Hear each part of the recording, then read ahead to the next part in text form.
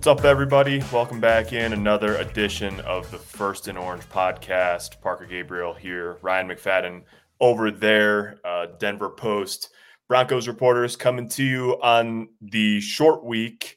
Broncos lost Sunday, obviously, to the Jets. They turn right around and they play at Kansas City on Thursday night. Ryan and I both in transit on the way to, Arrowhead Stadium eventually.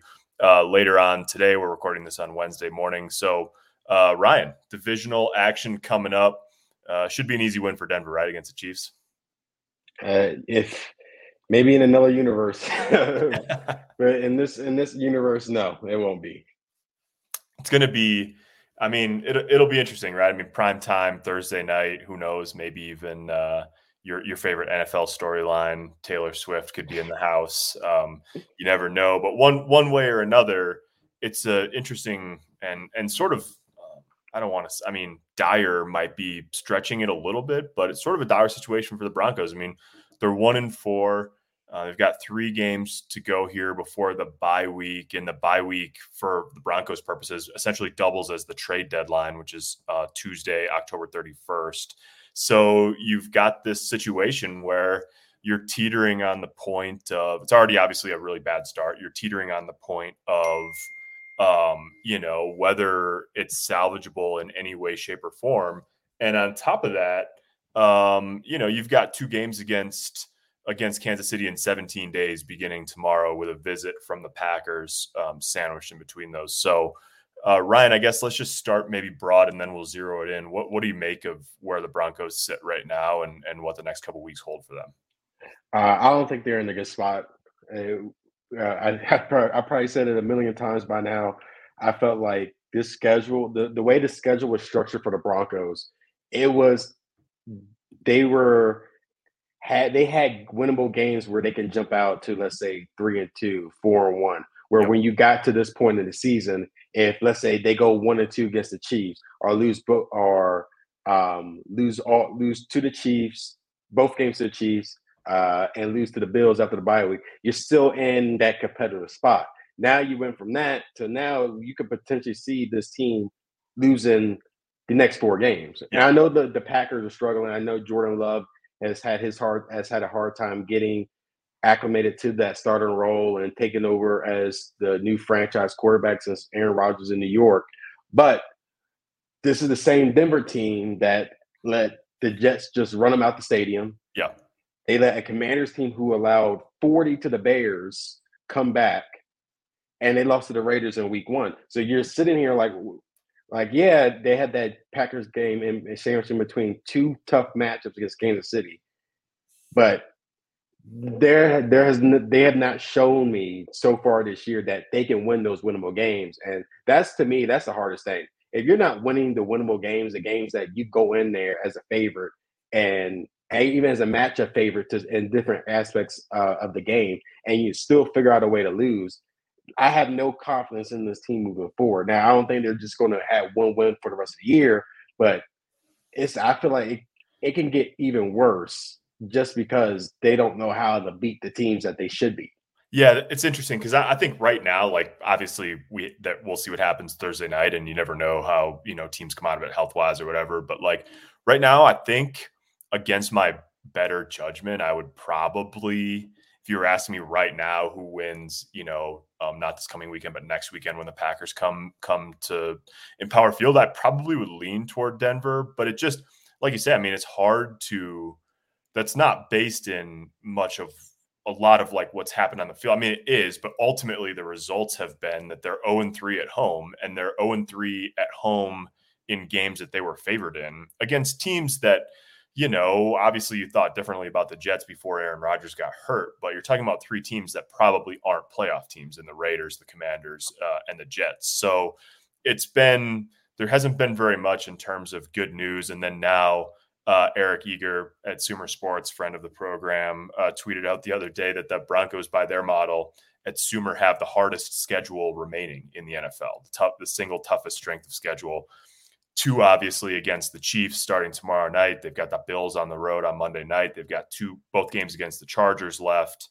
It doesn't get easier from here. Cleveland is, if the Jets ran for 234 yards, obviously Cleveland's not Nick Chubb. There's not games on the schedule that you look at and go, oh, well, they'll be fine in that one. So it's an interesting position to be in.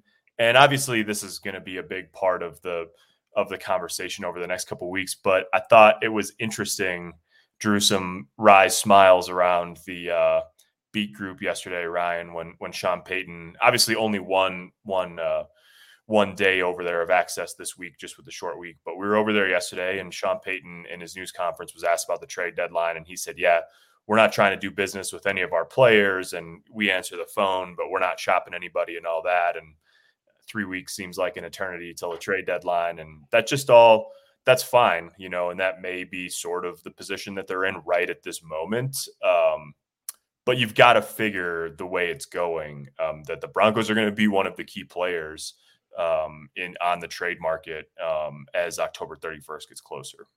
Yeah, most definitely. Like I wasn't expecting Sean Payton to go out his way and say, yeah, if we lose on Thursday night, we're selling this. Sell the farm, baby. Yeah, we're selling the farm and we're moving forward. I wasn't going to expect that. But yeah, you have to think realistically here, where, like you said, they're 1-4. You got 2 matches against the Chiefs in a span of 3 weeks, and after the bye, you got the Buffalo Bills. If you're talking about if this team could be very well sellers at the deadline, because if you're at a point where you only have 2 wins or one win after this 3-game stretch, then or no wins at all, like if you lose in these next 3 games against the Chiefs and the Packers, I think it's time you have to start thinking about that. You have to start thinking about, all right, how can we get more future picks down the road? Who on this roster can lead us in that direction, getting the future picks? And I think that's where you have to wonder is, will Sean Payton get to that point where it's like, yeah, I can't. I was wrong. I was completely wrong with this team. I was completely wrong about the situation when I got it. Let's just grind this out, trade some guys we can probably get draft capital for, and let's just go into next year trying to build this franchise into my image. And I think that's where he has to look at, because it's hard to look at this team to make a complete turnaround when they can't even freaking tackle anyone, and you let the Commanders come back, and you lost to the Jets, who did not have Aaron Rodgers, and they were playing with Zach Wilson as the quarterback. So if you're at that spot and you're at 1-4, it's hard to imagine this team trending in the right direction. And I could be wrong. Yeah, I could be wrong. And if they magically make a run, I'll be the one to say it on this podcast that I was wrong. Yeah. But through 5 games, they have not proven anyone wrong. Yeah. No, they have not. Yeah, you're exactly right. That's interesting, Ryan, because sorry, I didn't mean to cut you off. Because last year, like, for all the whatever, last week was Hackett week. We don't have to, keep going back to that necessarily. But one of the things that Hackett kept saying last year, they were in a similar spot, but they at least were, 3-3, and then it kind of went off the rails from there. But they had, he kept saying, the thing about the NFL is you just got to get hot in the middle of the season at some point. Like, you just got to, if you win 3 or 4 games in a row, it doesn't really matter like where you started.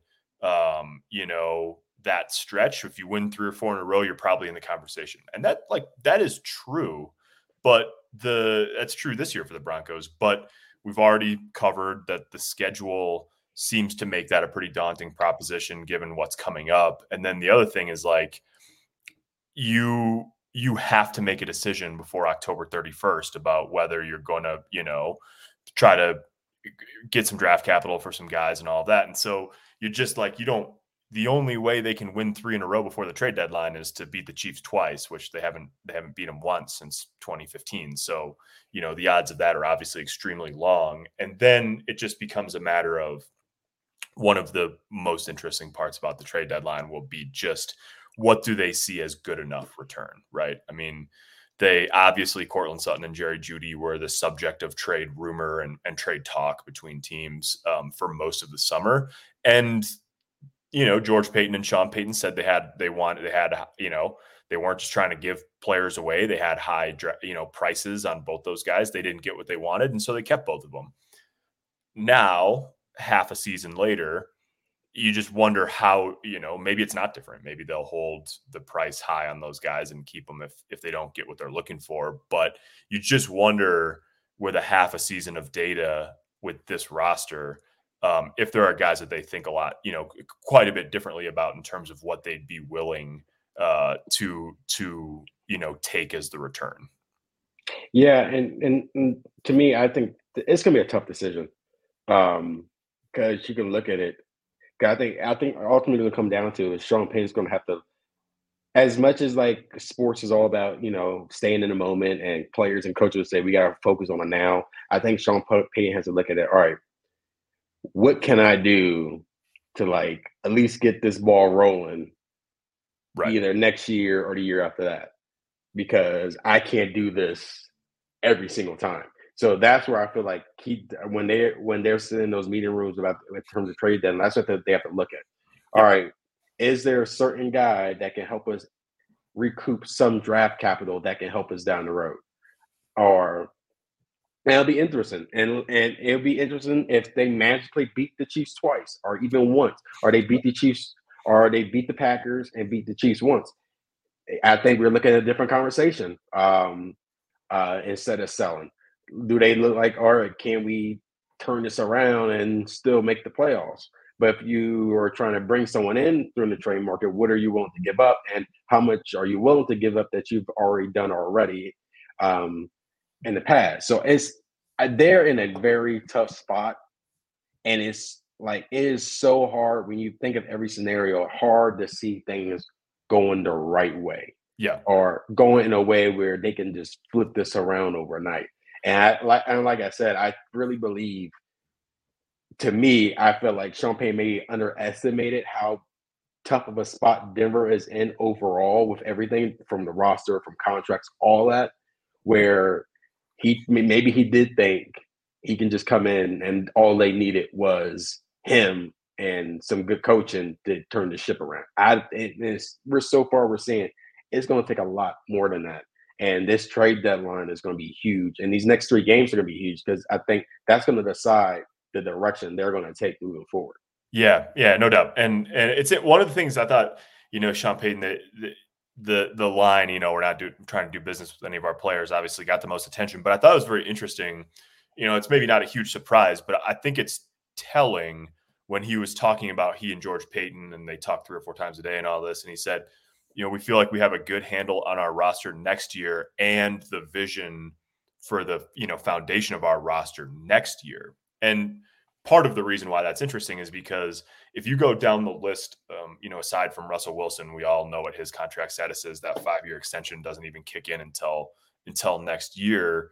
But if you go down after that, I'm looking at over the cap right now. If you go by cap number down from there, Cortland Sutton, no guaranteed money left on his deal after this year. Justin Simmons, same thing. Garrett Bowles, same thing. DJ Jones, same thing. Josie Jewell, free agent after this year. Then you've got, McGlinchey and Allen, obviously new, free agents this year, going to be around for a while. So, but those guys, Sutton, Simmons, Bowles, Jones, Jewell, and then a couple other guys a little further down the list. Frank Clark, obviously free agent after this year, just signed the 1-year deal. It's not that like, just trade all of them. But when Sean says we've got at least a pretty good handle on what we think about our roster for next year, those guys, they're not going to tell us, obviously, but they know, generally speaking, who from that group, hey, we're interested in maybe restructuring this guy or extending this guy, bringing the cap hit down. Or they're doing good things for us now, but we're not winning and we don't really see them as a part of the future. And if that's the answer for any of those guys, whether it's Simmons or Garrett Bowles or DJ Jones or whoever, that's when the price comes down at the trade deadline. That's when you're saying like, well, realistically, we're thinking that this guy's either taking a major, pay cut or we're releasing him after the year. those are the guys who those decisions get easier at the trade deadline when you're out of it. It's a tougher situation if you're thinking like, and I don't know exactly who this would be. Maybe it's Justin Simmons because he's been here for so long and he's done so much. Maybe if you're thinking about trying to extend him a couple of years, manage the cap number, it becomes harder to part with. Or Jerry Jeudy, he's got the guaranteed 5th-year option. Maybe you go into the year thinking, hey, we're going to try to extend him a couple of years or whatever. But if that's not the case for those guys, then it becomes much easier to survey the market, get the best deal you can, and say, we'll do now what we were likely going to do in January anyways. Yeah, it like I said, it's going to be interesting to watch how this plays out. Especially when you look at guys like, Bowles, look at Justin Simmons, Josie Jewell, especially Simmons. I think that's probably one player I think a lot of people probably want to keep their eye on. Yeah.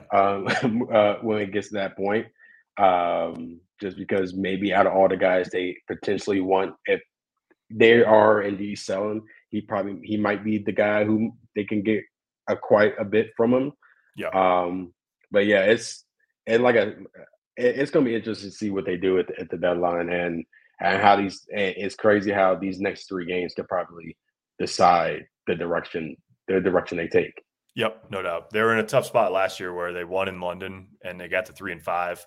And, the players sort of like, we can get back in this. They had Tennessee, I think, coming out of the bye week, and they still, George Paton, ultimately they got a 1st-round pick for Bradley Chubb, and they said, okay, we have to do this, and we'll try to win without him, and they did not.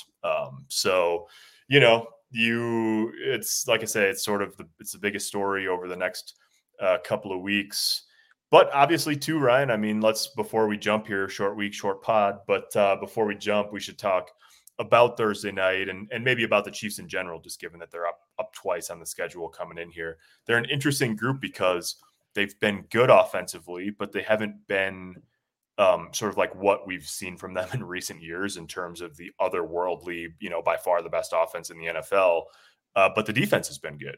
By the metrics, the defense has been top 10 in the NFL so far through 5 weeks. So if Denver, I mean, we know the Broncos are going to have to score, in order to beat Kansas City, be a major upset. Kansas City's a 10.5-point favorite. But what's the key, I guess, for the Broncos offense if they're gonna play well and if they're gonna try to score, with the Chiefs on Thursday night? I think for me, it's the key. It's going to be slowing down the run game. Yeah, I think that's going to be one of the keys right there. And when you're dealing with the Chiefs, it can be a lot of things you got to do to pull up a victory against them. We know how good Patrick Mahomes is, Travis Kelce. I'm not sold on their wide receivers just yet. I think they've underperformed. But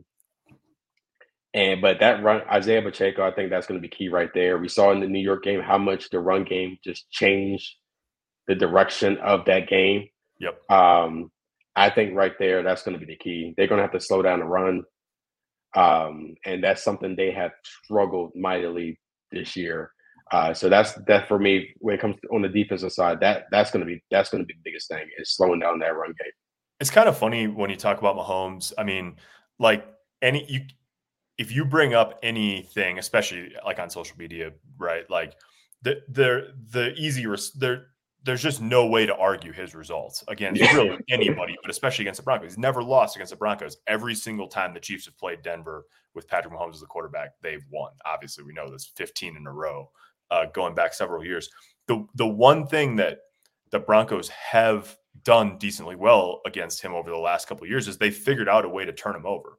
They turned him over 3 times in one of the games last year. They got him in the other game. I think Josie Jewell, I can't remember exactly, a late season last year sort of runs together. He either got him twice in one game or he got him once in each. But like they have figured out ways, even as Mahomes has racked it up against them, to create takeaways. And I think they're going to have to do that, tomorrow night in order to stay in the game. And it was interesting listening to Sean Payton talk about Mahomes. And one of the things he sort of marveled at among many is for as much as he moves around and for as much as he creates and for as much sort of like freelancing as he does, he just doesn't take all that many sacks. And so, he said he's hard to get to. So if they can, if you can create a couple of takeaways, that hasn't been enough for the Broncos in recent years against Kansas City. But like that's still, it doesn't change the fact that that's sort of the start of the recipe if you're talking about springing a major upset. So there's that. They've got to play in rhythm on offense. Last year, Kansas City went up 28-0 in Denver, and it looked like it was headed toward Miami 2023 territory. And then the Broncos came all the way back, and they had the ball with a chance to tie the game. Russell Wilson actually got knocked out of that game with a concussion. So there's been some entertainment value, especially last year when these teams have played, but it's a mighty struggle, man. It has been, and it will be again this year, especially if the Broncos defense keeps playing the way it's played so far this season. Yeah, if Denver's defense plays like the way they've done this year, it's over by halftime. And I don't care if he doesn't have a Tyreek Hill as wide receiver anymore, but if the Broncos play the way they've been playing defensively, this is over by halftime. And once again, you're in a situation where that Russell Wilson and the rest of the offense are just trying to put enough points on the board to make it look like a competitive game. That's going to be my biggest concern. If the defense can generate some turnovers, continue to run a little bit, maybe they have a shot. But it's hard. Like it's hard to see them. They haven't done enough. They haven't done enough on defense to say, hey, I think if they do this thing right, they have a shot. Yeah. It just feel like through 5 weeks, everything has just gone wrong. So it's like it's hard.